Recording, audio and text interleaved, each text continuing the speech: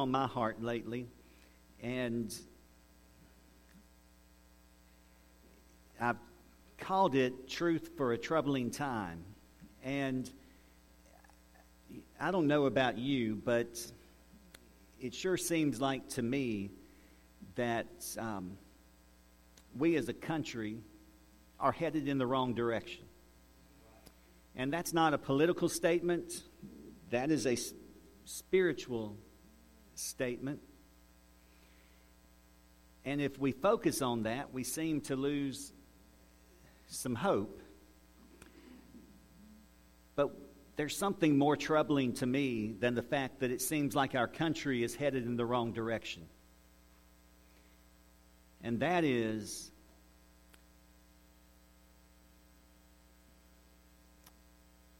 it seems to me that the church is headed in the wrong direction.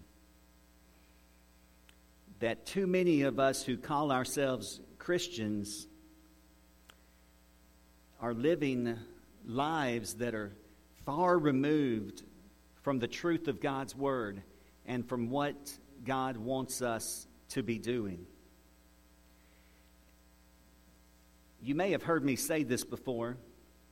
There's probably a lot that I'm going to say this morning that you've heard me say before, but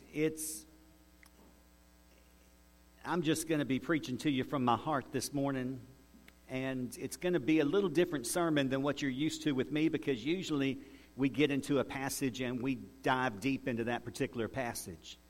That's not what we're doing this morning. When you think about the Word of God and you think about what is going on in America today, and I really want us to zero in not on what's going on in Washington, D.C., or what's going on in Hollywood, or New York, or Disney. I want us to zero in on what's going on in the church, because the church is what's going to make the difference, if there is a difference made. And when we think about that, it's easy for us to think of certain preachers that get a lot more attention than they should, and it's easy for us to think of certain denominations that are moving further and further from the truth of the Word of God. But when God speaks to us, He needs to speak to us. The Holy Spirit doesn't show us the wrongdoing of other people so that we can feel superior to them. The Holy Spirit shows us our wrongdoing, our need for Him. This morning, there are two books in the Bible, in the Old Testament, that I think are very relevant to America today. One is the book of Daniel. And in the book of Daniel, you see Daniel and you see the three Hebrew children, Shadrach, Meshach, and Abednego. But those are the main ones that we focused in on the first 7 chapters of Daniel. And the focus is on the fact that they are trying to be Christians in a world that is opposed to their faith. I say Christians, they're trying to be, that's our application from there. Now, they're in captivity. They're in a pagan land. Friends, we are not living in a Christian land. We want to be, but we are living in a land that is much like what Daniel faced when he was dealing with kings. Whether he was a young teenager or in his 80s, he was dealing with kings that were opposed to the God that he knew. Kings who were opposed to the truth of God's Word. And the other book that I believe is so relevant to us today is the book of Judges. The book of Judges. If I had to give you a summary of the book of Judges in about 2 minutes, it would be this. The people of God are in the promised land, the people of God did not do what God said. So they occupied the land as God told Moses and Joshua, but they were in the promised land, but, I can't do anything in 2 minutes. They are in the promised land, but what is their problem? The promised land was supposed to be a place of peace and a place of rest. But then we see them go through these cycles where they sin. And when they sin, God raises up another army, another nation, another king to lord over them and to oppress them. Right? And then the people cry out. And when they cry out, God raises up a judge. That word really means deliverer or savior. And that judge wins the victory, and they're relieved from the oppression of that enemy nation. And then the people have rest. The people have peace. The people have security for a period of time. That lasts through several cycles of that in the book of Judges. And at the very end, we see there aren't judges being raised up anymore. We see a civil war. We see a lot of problems. But what was the problem that led to the struggles of God's people in what was supposed to be the promised land? It was this simple truth. They did not drive out the enemy nations. The people that were occupying the promised land, when they went into that land, had been allowed to stay there. And so the Israelites were in the right place. We in America are in a place which, at least for a little while longer, we have more freedom than Christians do in just about any other place. I would challenge you to look around the world and find a place where Christians have more freedoms than they do in America. Now that's changing. It's changing. And for most of us, we're going to see major changes in our lifetimes. We are going to see Christians having to stand up for their faith in a way that costs them. I don't know what that's going to look like, but I know it's going to happen. But there's one verse in the book of Judges that I believe is absolutely on point for what the problem was in the book of Judges. It's really the key verse in the book of Judges, and it is absolutely 100% on point for what is going on in the church today. That's the very last verse in the book of Judges. Judges chapter 22, verse 25. Judges 22, verse 25. In those days, there was no king in Israel. Every man did that which was right in his own eyes. Every person did what was right in their own eyes. Let's pray.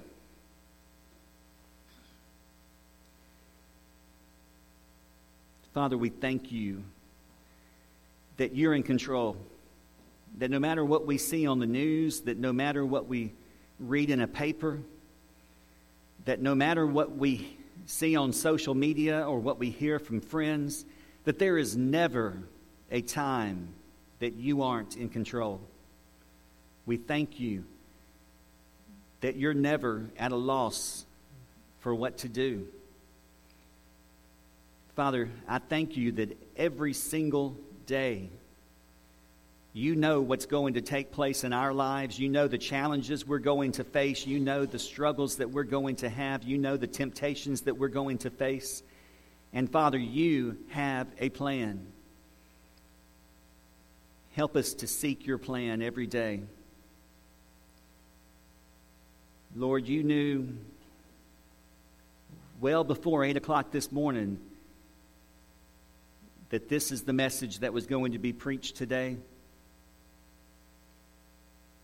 And Father, we know that in your perfect plan, you have a way to apply the truth of your word to every one of us in just the individual, unique, special way that we need in our lives right now. Lord, I thank you so much for each person who is here, and I ask you to look into their hearts. I ask you, Father, to see their needs and to meet their needs, but most of all, Father, I ask that every one of us, from the pulpit to the pew, would hear what you want to say to us this morning. We open up our lives to you, our hearts, our minds. We ask you, Father, see us fully and completely. Show us what you see. Show us what you want us to be. And help us to obey you. Give us ears now to hear, Father, we pray in Jesus' name. Amen. This morning, as we think about truths for a troubling time, I want to say that first we see, and I'm going to give you a different scripture for each one of these points, but we see in got Ruth looking straight up at me. In Judges 21, verse 25, our standard. It's not what it's supposed to be, but it's the standard that we have in America today. Now, it seems a little strange that throughout the book of Judges, it references the fact that there was no king in Israel.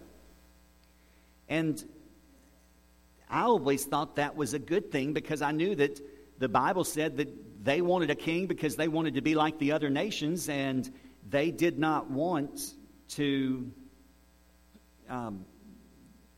they didn't want to do it God's way. They didn't want God to be their king.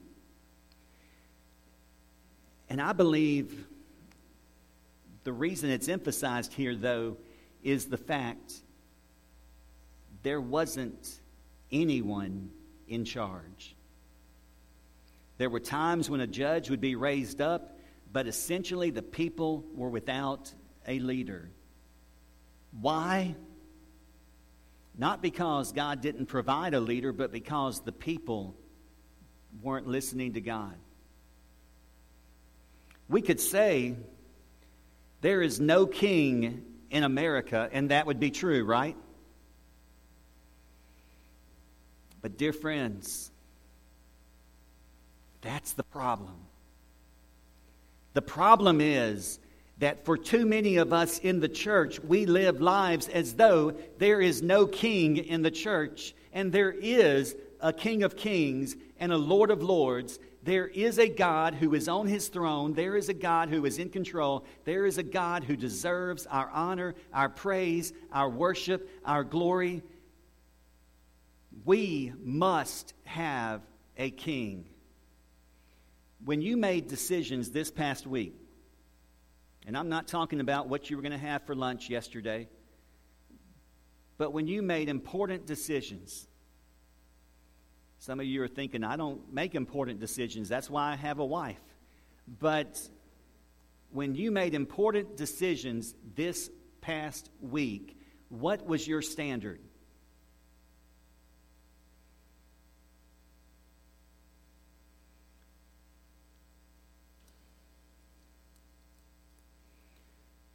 Was there a king in charge? But that second part of that verse, verse 25, is what is so important for us. Every man did that which was right in his own eyes. You know what it doesn't say? It doesn't say every man did wrong. It doesn't say every man did evil. But it's saying we are each deciding for ourselves what is right. What we want to be right. I could preach for hours. I know you know that, but I could preach for hours with example after example from the book of Judges showing us just how true that statement is. And what it really boils down to is a matter of pride. It all comes down to us believing we know what is best. We know what is right. God, you know a lot about my daughter, but I think I know my daughter better than you do.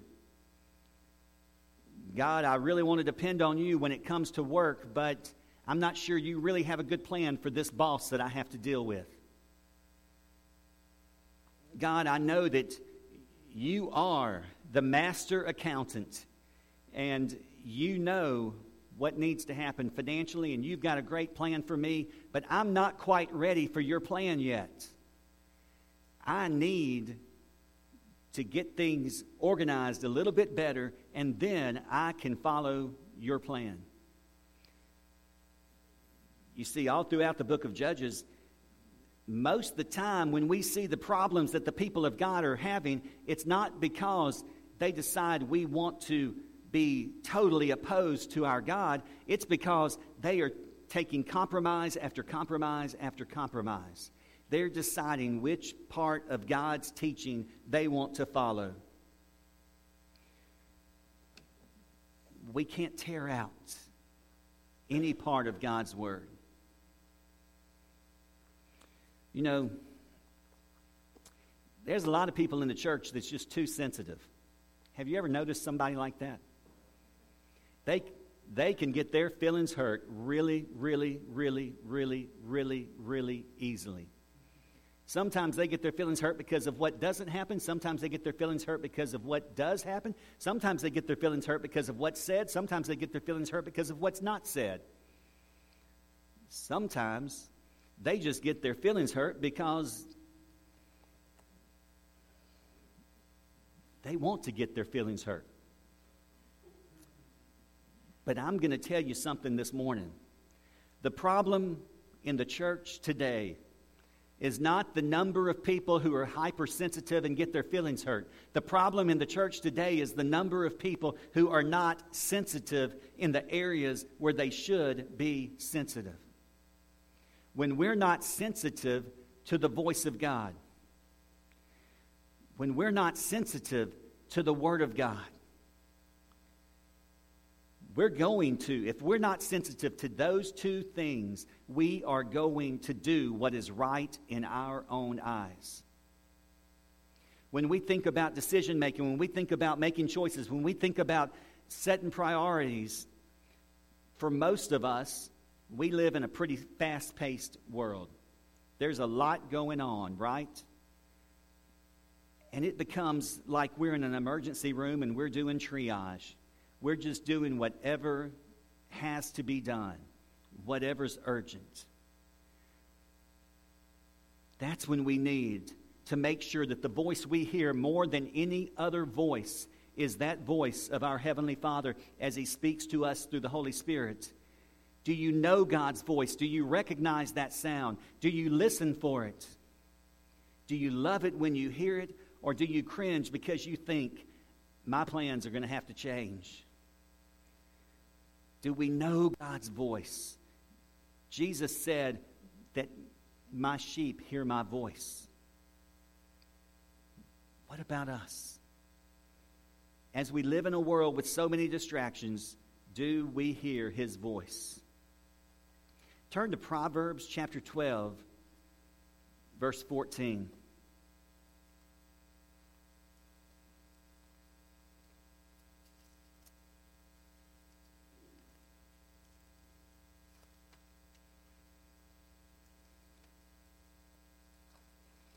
Proverbs chapter 12, verse 14.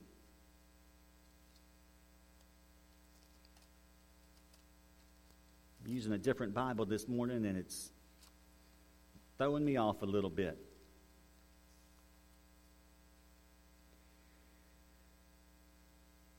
You know what? That's really throwing me off because I did not mean to say chapter 12, verse 14. I guess I'm having a little dyslexia this morning. Chapter 14, verse 12. Remember what we just said. Every man did what was right in his own eyes. And then Proverbs chapter 14, verse 12 says, there is a way which seemeth right unto a man, but the end thereof are the ways of death.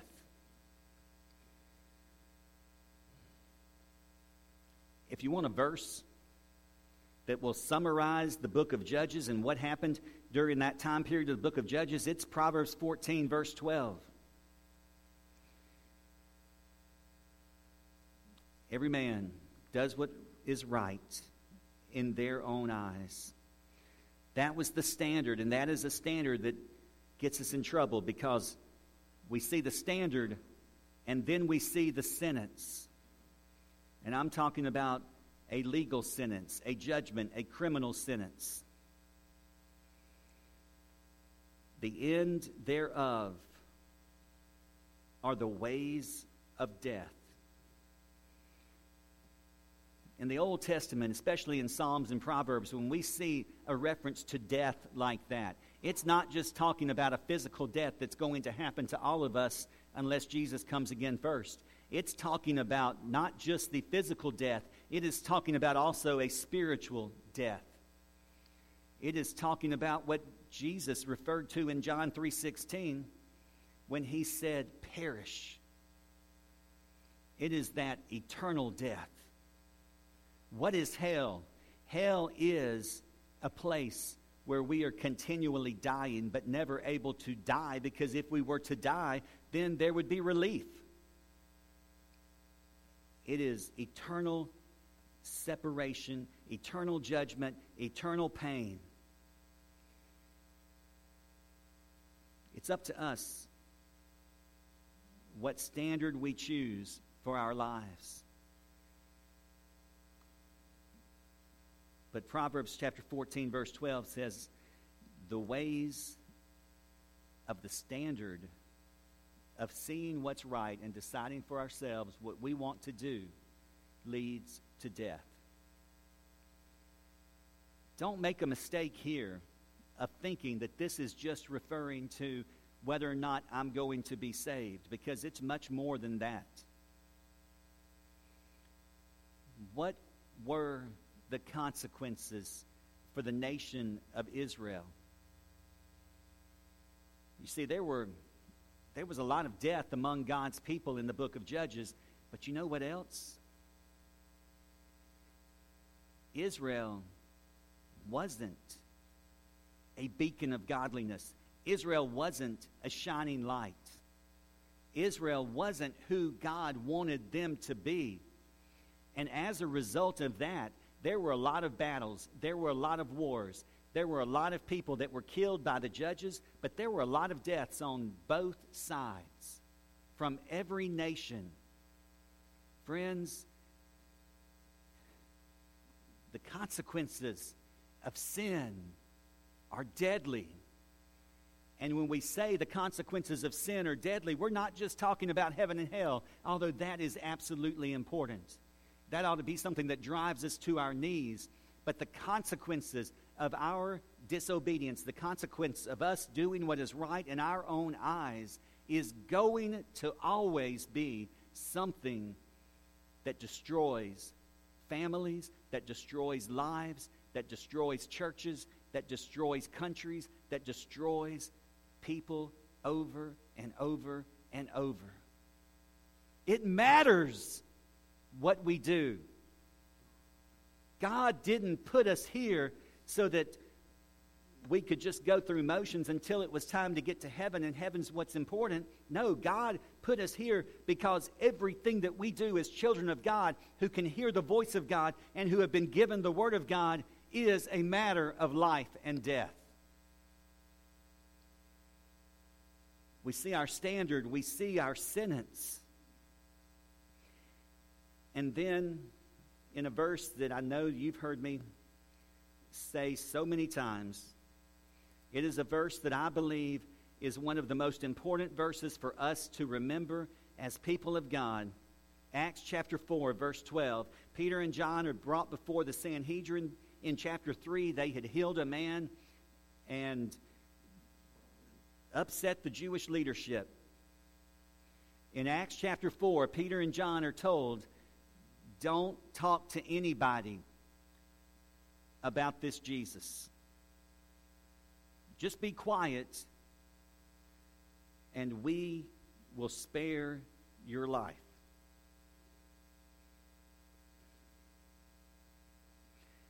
I wonder what the average American Christian would have done at that point.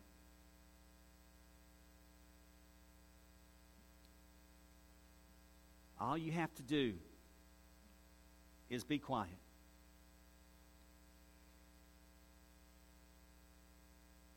And Peter told them they weren't going to be quiet. And the main reason is because of what he says in verse 12. Neither is there salvation in any other, for there is none other name under heaven given among men whereby we must be saved. That's our salvation. That's the answer to the sentence. The answer is Jesus and Jesus alone. Friends, it matters what we do. It matters what we say. But you know what may matter even more is what we don't do and what we don't say. When we're not praying for the lost, when we're not crying out to God, when we're not crying out to other people. When's the last time? Some of y'all are thinking I'm a broken record when it comes to this. When's the last time you watched somebody on TV and you thought, that is such a pagan? Happens pretty often, doesn't it? What was your response? Get mad? Get disgusted? But was our response to pray for them?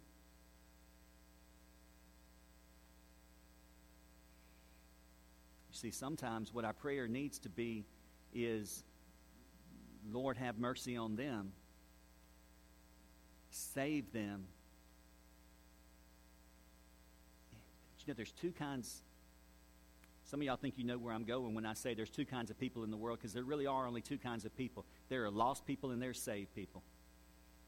Those are the only distinctions that matter. But that wasn't where I was going. There are two kinds of people in our world that are lost, that need Christ.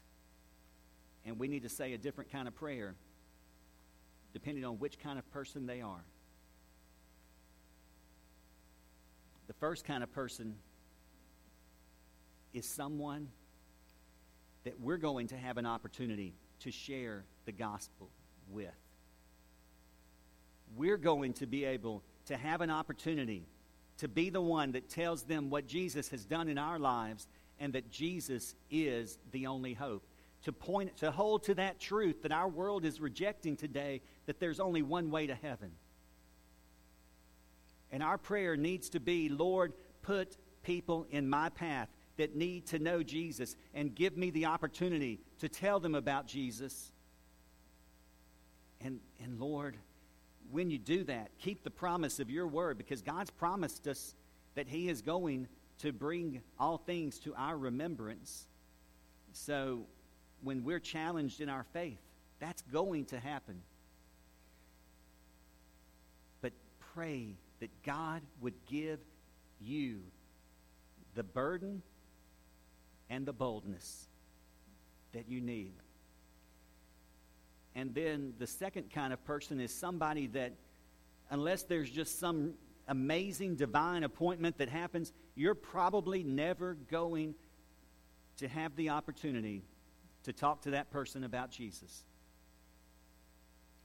And for those people, our prayer should be, Lord, put someone in their path who is going to have boldness and who's going to have the right words. Give them a divine opportunity to share with that person so that they can be saved. That may be somebody that you see on TV. That may be somebody that you read about when you're looking at your news thread on your phone. But sometimes it's somebody who's a lot closer to us than that. Sometimes there's that person that we grew up with, and they've turned away from the faith. And they're mad at us because we want to talk to them about Jesus. Maybe it's a relative. Maybe it's somebody that we just know they're not going to listen to us. Then our prayer needs to be, Lord, put the right person in their path and let them hear your gospel. Friends, America needs a church that not only proclaims the truth that there is no other way to heaven but through Christ, but whose conduct demonstrates that that's really what we believe. And one more truth, and that's a very simple truth. In Philippians chapter 4, Philippians chapter 4, verses 7 and 8.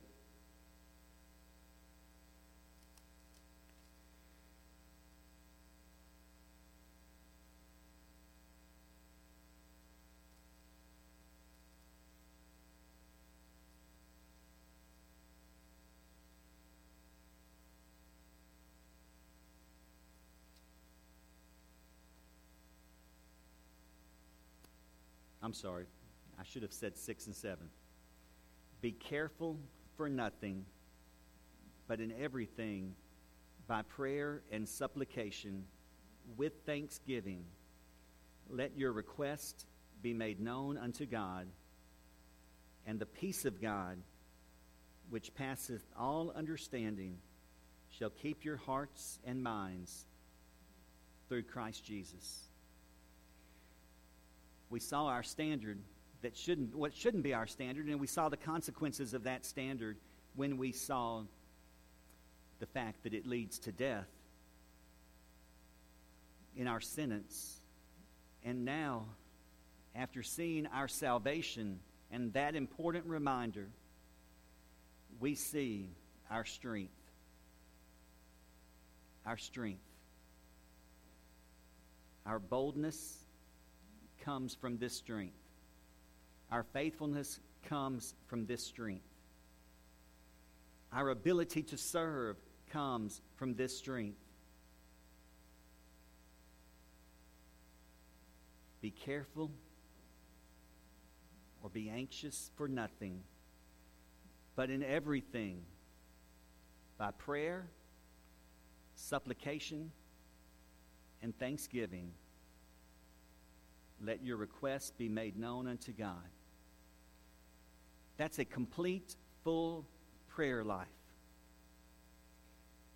A God-centered prayer that's asking God to meet the needs of others, that's thanking God, and that's relying on God for our needs to be met.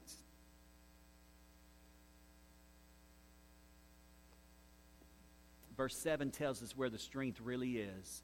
The strength comes from God's peace. Because if you're living in God's peace, you're not going to be tempted to do what is right in your own eyes, because you're not going to want to lose that peace. The peace of God, which passes all understanding, shall do what? That's a word that means guard. When it says keep, it's saying God is going to guard your heart and your mind through Christ Jesus.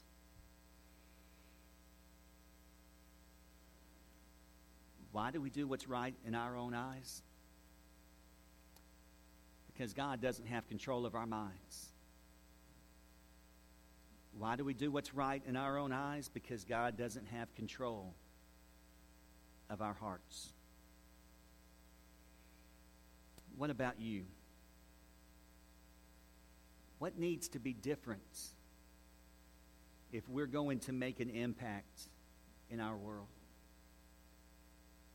What needs to be different if God is going to use us to be the difference in our neighbors going to heaven or going to hell? What needs to be different in our lives if we're not going to wake up at 2 o'clock in the morning and just be totally overwhelmed by anxiety? What needs to be different in our lives if we're going to have confidence in our future? What needs to be different in our lives if we're going to be the kind of people that God uses as little sparks to start the revival that the church needs in America today? I don't know the answer for you. But I know that God knows it, and that God wants to show it to you. Do you know that you know Him? Do you know His voice? Has He saved you? Today is the day. Not tomorrow. Not next week. Today is the day for us to be on our knees, proclaiming Him as Lord. Let today be a day that makes a difference in your life. Let's stand for prayer.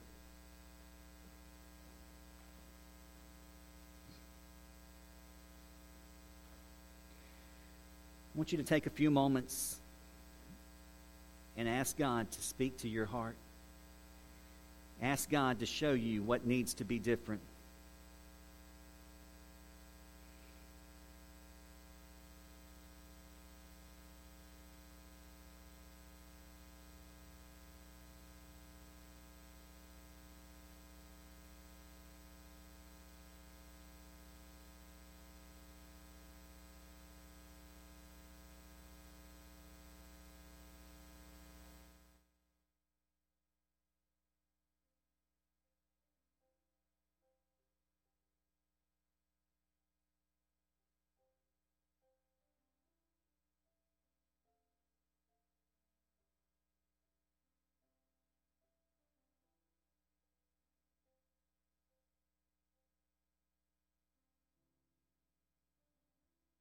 Ask God to show you where we've trusted in our own wisdom, where we've done what's right in our own eyes instead of trusting Him.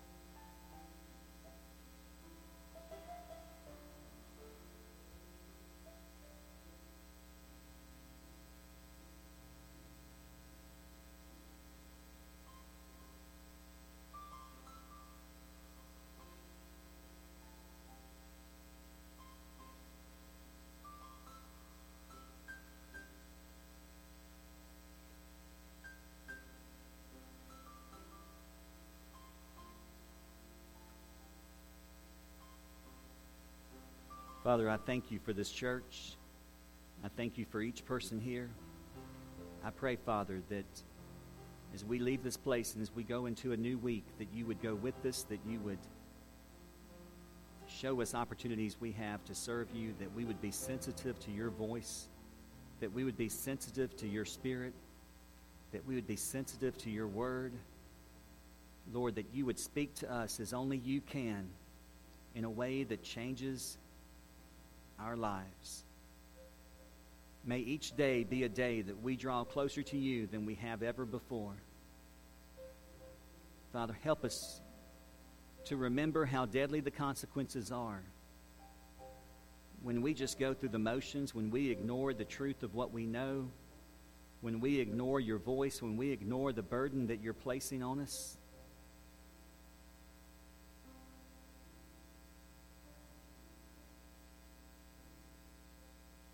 Use us, Father, to bring revival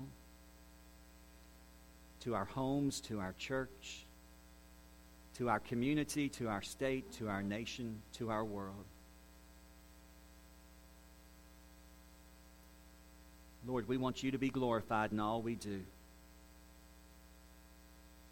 May that happen in each one of our lives, we pray, in Jesus' name.